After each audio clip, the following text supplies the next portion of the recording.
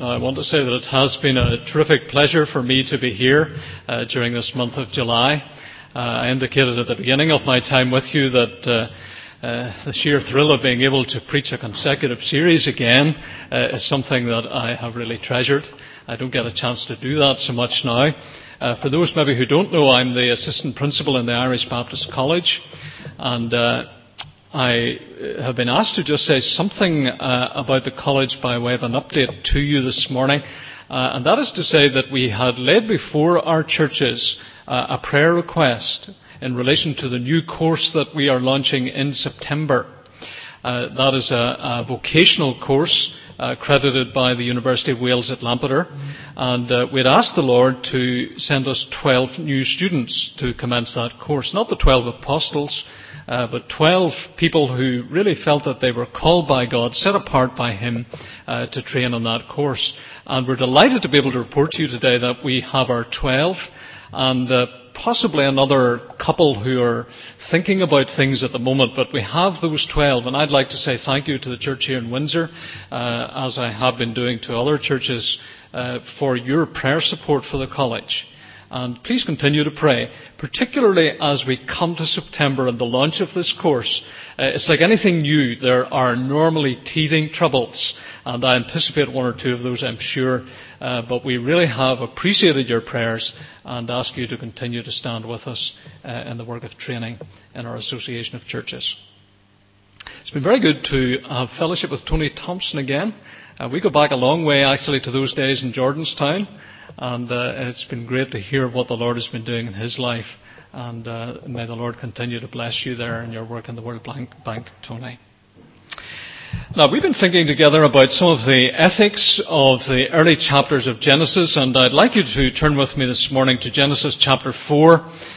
And we're going to be thinking about verses 1 to 16, well, not in exhaustive detail, but certainly about one or two themes in those verses. And our main theme this morning is worship and life. Worship and life. So we need to read God's Word, and reading from Genesis 4 from verse 1.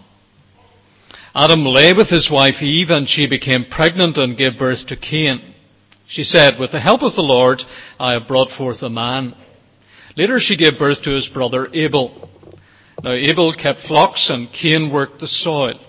In the course of time, Cain brought some of the fruits of the soil as an offering to the Lord. But Abel brought fat portions from some of the firstborn of his flock. The Lord looked with favor on Abel and his offering, but on Cain and his offering he did not look with favor. So Cain was very angry and his face was downcast. Then the Lord said to Cain, "Why are you angry? Why is your face downcast? If you do what is right, will you not be accepted? But if you do not do what is right, sin is crouching at your door. It desires to have you, but you must master it." Now Cain said to his brother Abel, "Let's go out to the field." And while they were in the field, Cain attacked his brother Abel and killed him. Then the Lord said to Cain, "Where is your brother Abel?" "I don't know," he replied. "Am I my brother's keeper?" The Lord said, "What have you done? Listen. Your brother's blood cries out to me from the ground. Now you are under a curse and driven from the ground, which opened its mouth to receive your brother's blood from your hand. When you work the ground, it will no longer yield its crops for you. You will be a restless wanderer on the earth."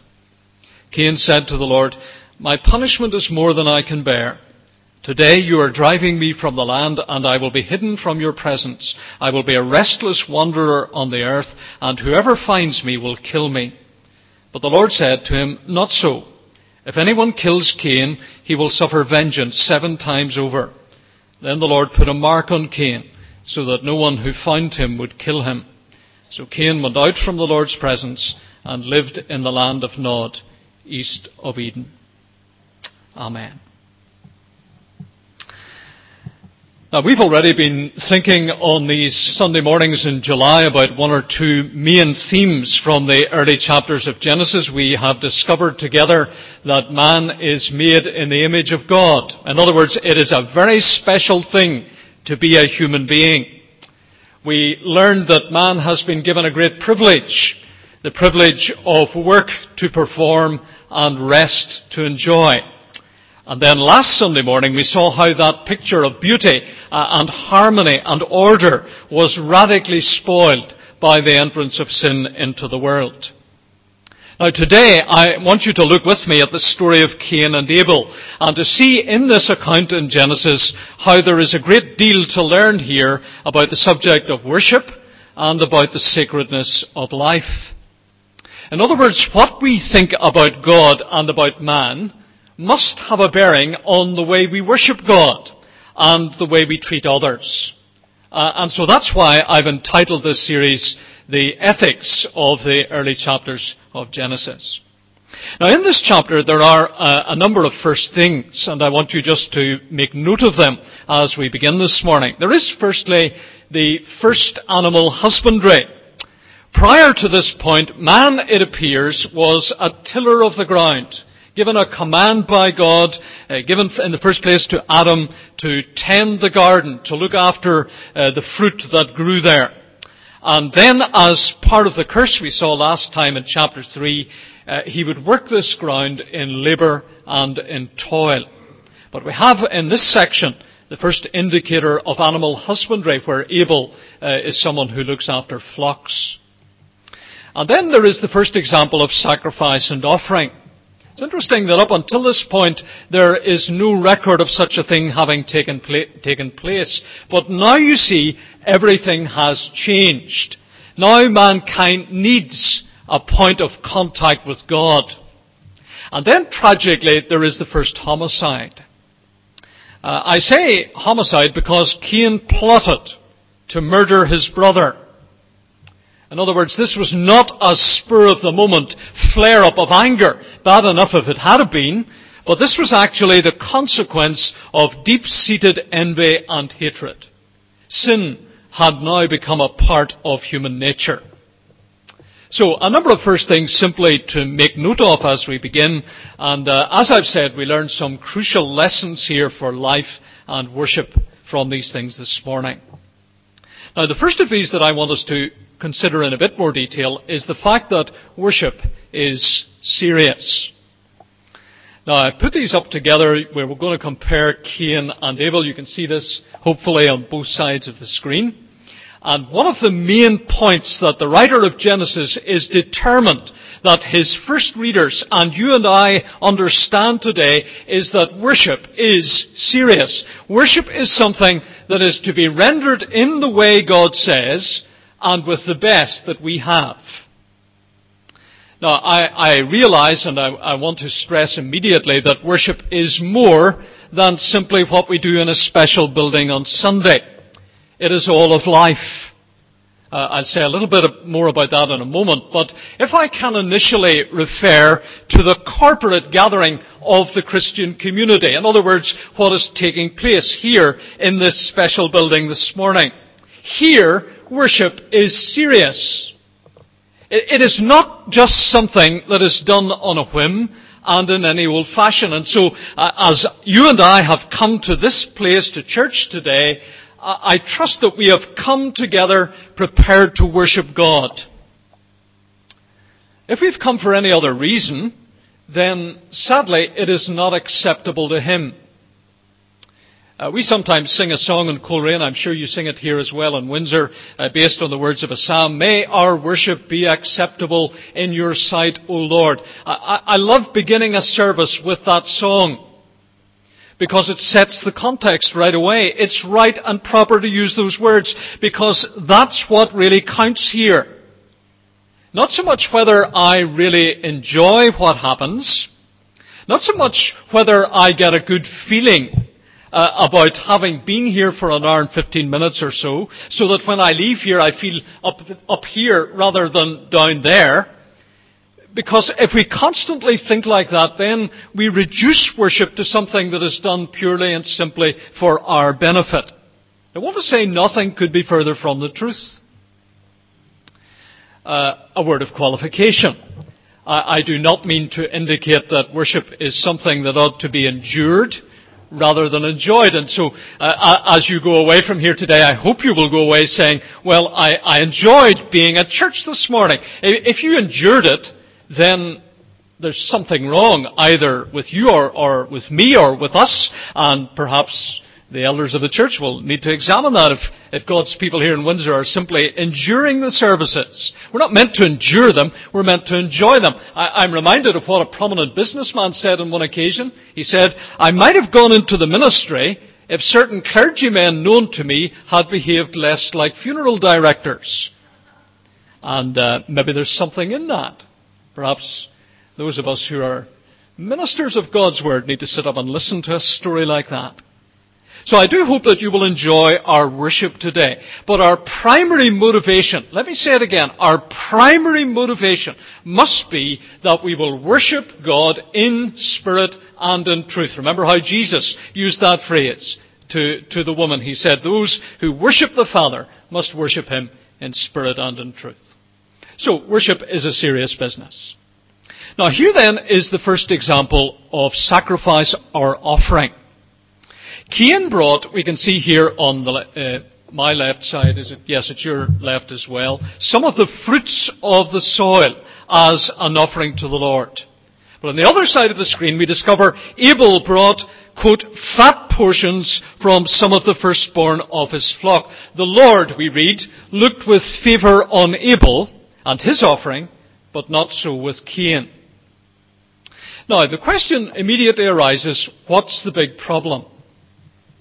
After all, Cain was a fruit grower. He was an arable farmer. He brought what was natural for him to bring. Abel, on the other hand, we discovered, is somebody who looks after sheep. He brings a lamb or part of a lamb from the flock. And the question is obvious. Why is God being so particular? Is it that He simply doesn't like Cain? Is there something personal in His disapproval of this individual? Well, the names of the two men may provide a clue. Cain's name means something akin to get, G-E-T, while Abel's name means nothingness or frailty. And so perhaps, and I don't want to put too much store by this, but you will know that names in the Hebrew language and in Scripture generally indicated something about the character of the person who bore the name. And it may be that there is an indicator here that Cain is characterized by self-sufficiency, and his brother, alternatively, by humble dependence. Now, you may know that many commentators, particularly in the past, have taken the view that the reason why Abel's sacrifice was accepted and Cain's was not was because it was a blood offering. And they will refer you to the passage in the New Testament that says, without the shedding of blood there is no forgiveness. And so the answer is God was pleased with Abel because he brought a blood sacrifice, and not with Cain because he simply brought some fruit. Now, there is a problem with that view, and the problem is this, that the word used for offering here, it's applied to both offerings, is the Hebrew word minha, which is ordinarily used of a grain offering.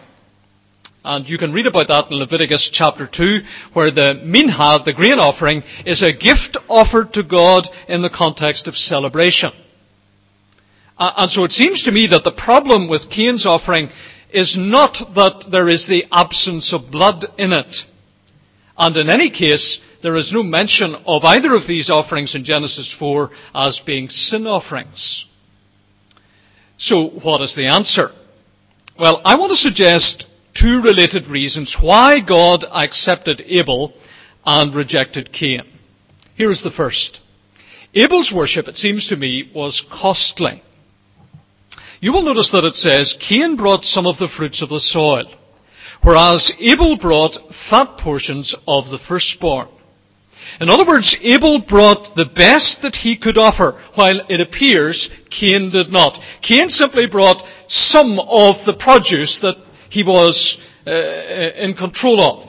Here is Abel, and he brings the very best that he can. Now, it's not explicit in the text, but there is perhaps a hint in the way that the passage is phrased. So Abel's worship was costly. Secondly, if I can put it this way, his worship was real. Now, we're helped in this connection by the New Testament commentary on this passage, which is found in 3 places. First of all, Matthew chapter 25, verse 35, where Jesus uses these words. He speaks about the blood of righteous Abel. Then, 1 John 3, verse 12, where the writer warns his readers not to be like Cain, who murdered his brother because his own actions were evil and his brother's actions were righteous. And then Hebrews chapter 11, verse 4, where we read these words, by faith Abel offered God a better sacrifice than Cain did. By faith he was commended as a righteous man when God spoke well of his offerings. Now, that last passage, it seems to me, is very significant. The writer there speaks of Abel's offering as a better offering than Cain's. The word that is translated better means greater or more important. So what is it that makes Abel's offering more important than Cain's? The answer implied in Hebrews is that it comes from a heart counted righteous by faith. If in another place Abraham's faith was credited to him as righteousness, we can say precisely the same about Abel. And this takes us, I believe, right to the heart of worship. What is worship? It is not just singing words that we see projected on a screen. It is not just praying together. It is not just reading. It is not just preaching. It is about something that happens within. It is the expression of a devoted and obedient heart. Abel's worship was real. And the summary statement in the text is that Cain did not do what was right, verse 7. Now, I don't know how God made clear to the two brothers his rejection of one and his acceptance of another, but somehow they learned of God's reaction. And the result was that Cain was very angry and his face was downcast. And the Lord chastised him. And the reason he chastised him was that he had not done what was right. In other words, his disobedience and anger were the direct consequence of sin. And the Lord depicts sin in a very interesting way here, and something that perhaps you and I can identify with this morning. He says it is like a wild animal crouching at the door, but you must master it. And sin is depicted in a variety of ways in Scripture, and one of the ways it's depicted very helpfully for us here is like a wild animal. Now I want to say that there is here a lasting principle for worship through the ages. And the principle is this. It comes in the form of a question. Will we be like Cain and bring to God that which costs us nothing? Or will we be like Abel, bringing the best we can and bringing our offering to God with a sincere heart of love? Now that applies not just when the offering plate is passed around, or when the reading is taking place and the songs being sung and the Word of God being preached. Our response is to be a wholehearted one to the whole of what is taking place in a service of worship, bringing all that we are in commitment and dedication to all that God is. And then tomorrow. Because if worship is more than Sunday, and it is, if it is a lifelong expression of our devotion and obedience to the God who made us and the God who saved us, then it's something that we need to bring to Him with all that we are. And that has ramifications for tomorrow morning, whatever time you start, in your place of work. Doesn't mean, as I indicated a couple of weeks ago, that we use our place of work as a platform for evangelism in an overt way. But very often, much more by the way we do our work, we bear witness to the God who created us in His image and the God who has gloriously saved us.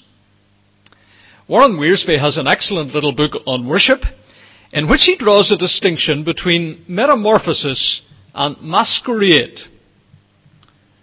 What was the phrase, Tony? Terminology clarification. Well, let me do that. What is metamorphosis? The former, this metamorphosis is what happens when a caterpillar changes into a butterfly. In other words, it's a radical change that takes place within the creature. A change from within. That's metamorphosis. What's masquerade? Well, masquerade, says Wiersbe, is simply a change on the outside. Nothing has really happened within.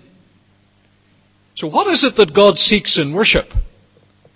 Metamorphosis, and not masquerade. As we pour out our hearts to God this morning, and tomorrow, and the next day, and the next, in praise and adoration and joyful obedience, He will transform us into the likeness of Christ by His power within. So the first lesson that you and I need to take on board today is this: worship is serious. And if we are serious about it, then God will indeed change us into His likeness and image. The second thing that I want to stress from Genesis chapter 4 this morning is the principle that life is sacred.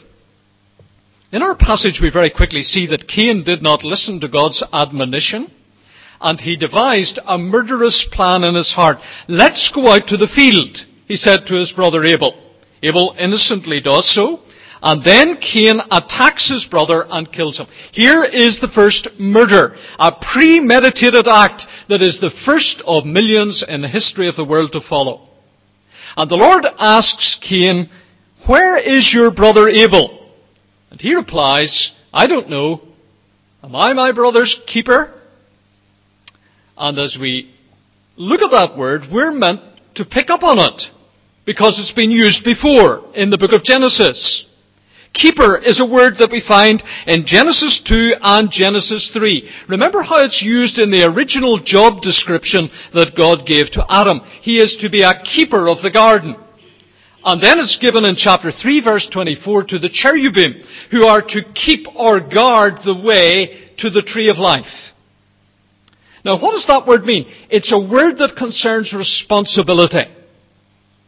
And here is Cain denying any responsibility, even though it is obvious he is directly responsible for Abel's death.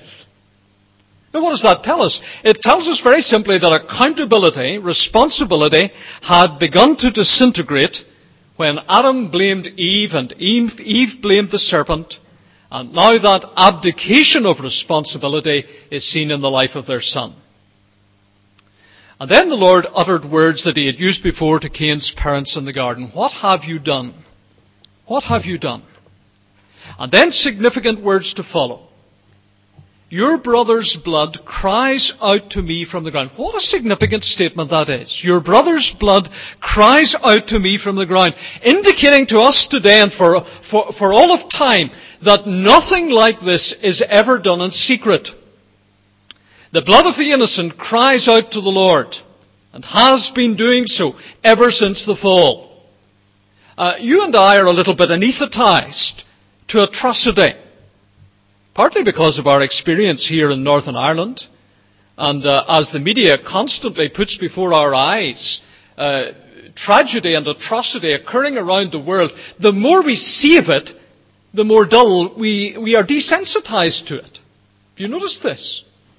And I think partly because of the world of entertainment as well, because shooting, killing, murder is so much a part of the world of entertainment today. And we are thereby desensitized. And we need to come back to Genesis and remind ourselves that the blood of the innocent cries out to the Lord.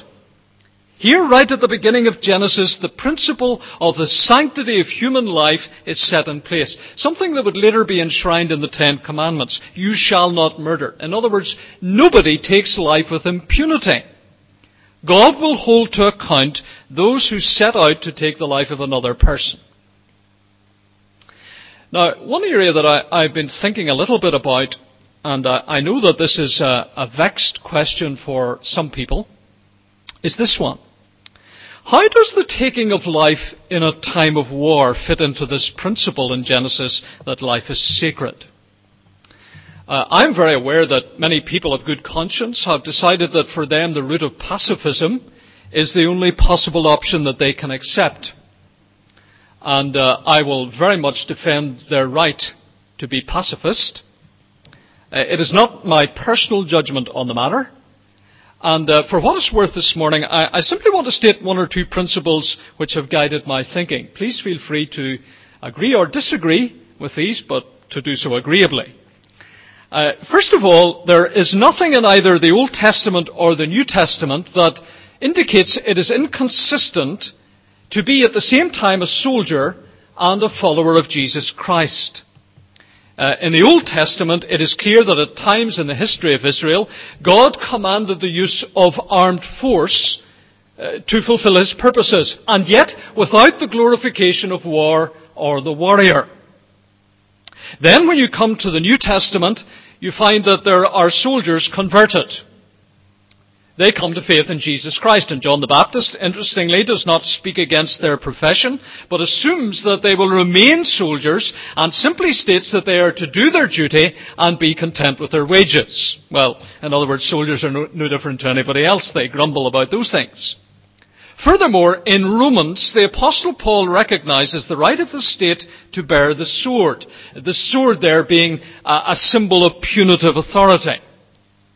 The majority of Christians have understood that war is justifiable when all other means to avoid it have failed.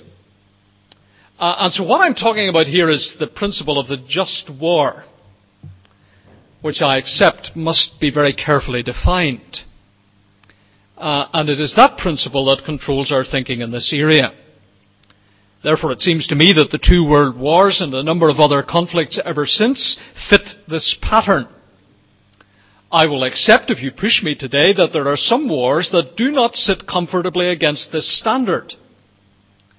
And we may differ from one another on which wars appear to fit the pattern and which do not. In my judgment, the current impasse that the United States and Britain finds itself in Iraq is not an example of the just war, but that is a personal view, and you may want to discuss that with me later. So it is my conclusion, generally speaking, that a soldier fighting for monarch and country is bound to take life in the defence of liberty and is therefore not guilty of murder. But I began my comments on this area by saying it is a vexed question, and I tell you it is a pastoral issue. Last year, I buried a World War II veteran who was racked with guilt ever since the end of the war. He was a Bren gunner in his regiment. For those who are very young here, a Bren gun is a type of machine gun used in the Second World War. He was a Bren gunner in his regiment, and he was convinced that he had murdered men in the war. He could never be at peace and was constantly asking this question: can God ever forgive me? It was a real question. I assured him that God could forgive and that I did not feel that he had been guilty of murder in any case. He could never be at peace about the matter. Today, he is with Christ, at peace, and has gained heaven's perspective on this vexed issue. But you will appreciate that it is not something that we can make glib judgments about when we face people in the pastoral context. It certainly is where, as we say, the rubber hits the road. But let me bring you back to the case of Cain. See how seriously God took this act of wanton violence. From verse 11, there is a curse pronounced on Cain. It mirrors the curse on the ground. Just as the ground, if you like, had been removed from the context of God's favour and approval, so too with Cain. Adam and Eve, his parents, expelled from the garden. Cain, it seems, is driven further than that. Walton, in his very good commentary in Genesis, uses the analogy of the tabernacle. He says Adam and Eve were banned from the antechamber, while Cain is driven outside the camp. What does it mean in practical terms? In practical terms, Cain is driven to an area where it seems there is no hope of agriculture. He is to survive from this point forwards by hunting and gathering. He would become what God states in verse 12 and what he himself repeats in verse 14, a restless wanderer on the earth. Now, some of the stuff here I don't know the answer to. For example, who is it that Cain is afraid of? He says, whoever finds me will kill me. He's afraid of somebody. Is this a reference to the rapidly expanding family of people on earth? We don't know. But one thing is sure, both in terms of his relationship with God and his own peace of mind and heart, the man who murdered his brother does not get off lightly. Life is sacred. And that's a lesson from Genesis 4 that we need to get firmly lodged in our minds this morning. So, worship is serious, life is sacred, and then thirdly and briefly, God is gracious. And this theme of grace, I'd like us to appreciate this today. This theme of grace, it pervades the whole of Scripture from Genesis right through to Revelation. It is a thread from the beginning to the end. What is the definition of grace? It is undeserved favour. Undeserved favour. If anybody did not deserve the way he was treated, it was surely Cain. Now, I know that the curse pronounced on him indicated a punishment that he himself felt was more than he could bear. But notice what the Lord does in verse 15. He rules that anyone who kills Cain will suffer vengeance 7 times over. And he put a mark on Cain. I don't know what the mark was. We're not told. But it was simply a mark of grace, so that no one who found him would kill him. The mark, someone has said, is like a parallel to the garments that God gave to his parents. Remember how, when they discovered that they were naked, the Lord provided garments for them. It was an act of grace. And so here's the God of grace who treated Adam and Eve with grace, treating his son in the same way. The life of the murderer, in other words, is not to be taken in the same ruthless way after the pattern of his own crime. And he went out from the Lord's presence, the text says, and lived in the land of Nod, east of Eden. Now, something that fascinates me, and we didn't read this part of the chapter, but if you just scan down a little bit further in chapter 4, you discover that Cain's restlessness did not mean that his life was valueless. Let me say that again. His restlessness did not mean that his life was valueless. No, he was active. He was creative. He built a city, verse 17. He fathered a family, verse 18. His descendants would, they would occupy a variety of occupations. Some would be farmers, verse 20. Others would possess musical skill, verse 21. And others would forge instruments of bronze and iron, verse 22. So even in the land of restlessness, there is culture and art. John Calvin says, this race that had most deeply fallen from integrity excelled in rare endowments. Is that true? True of them? True of mankind ever since? And why is that the case? Because God is gracious. God is gracious. And so as you and I think about ourselves and about our fellow Christians here in the congregation and about our neighbours whom we live beside and about others that we rub shoulders with in our place of work and in the community generally, and we see the gifts that God has given to these people, we say God is gracious. It's an example of what theologians call the common grace of God. In other words, that God cares for all He has made, including those who have rejected His rule. And I take great comfort in that today. That this is a God not just of judgment. A God who does not take this human race and simply wipe it out of existence. Now, He does later when we come to the story of Noah, and we'll not be doing that together. He does judge the world by water in that devastating flood. But not to the point of extinction. Grace is there also in the story of Noah. Here is a God of grace who treats us today with the same grace.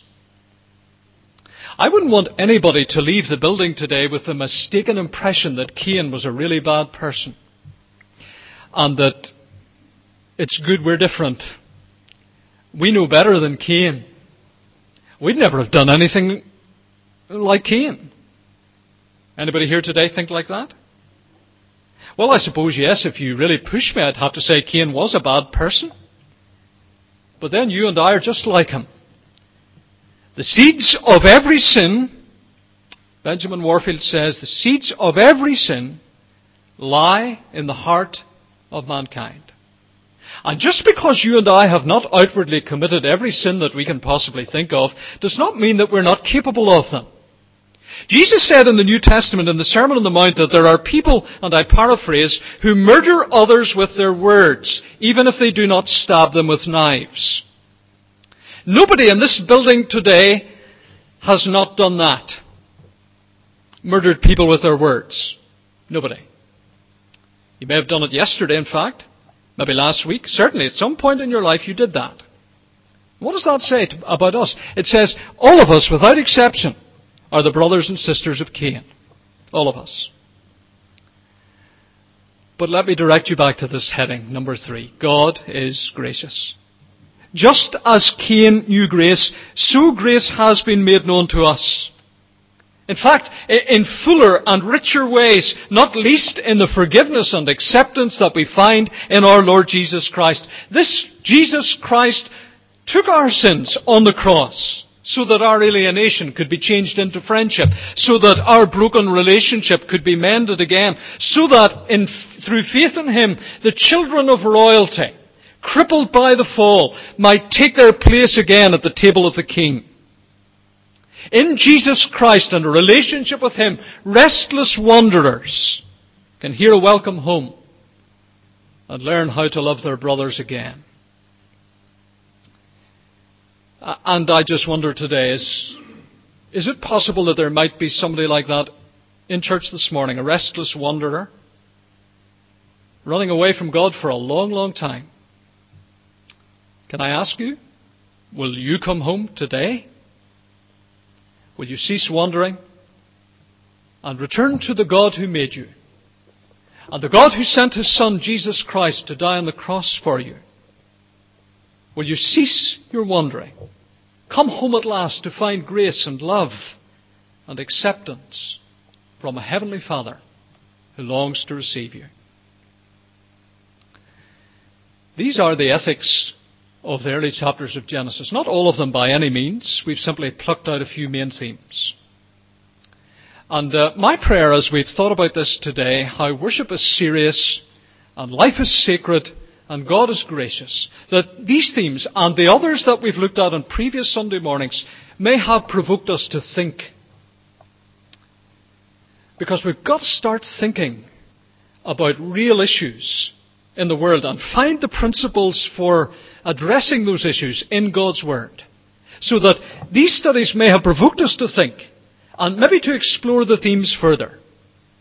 But I tell you my greatest desire is this, that for myself and everybody here, that these principles may transform us, change us, metamorphose us increasingly into the likeness of the Lord Jesus Christ. Let us pray together.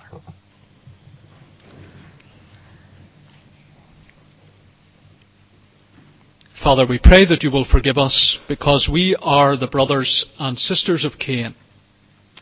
Forgive us for those times when we have been guilty of sinning against our brother. Forgive us for those times when we've deliberately broken your law. O God, grant that we might see the seriousness of that. The seriousness of worshipping you in spirit and in truth. To understand the sacredness of all life. To work that out in ways that are pleasing to you in our ethical decision making. And then to worship you particularly because you're the God of grace. Help us, we pray, to bask in the sunshine of your love today. To know that your grace covers us. That grace that we see poured out upon us at the cross. And as we come shortly now to the Lord's Supper, we pray that we will celebrate what happened there in reality and in truth for Jesus' sake. Amen.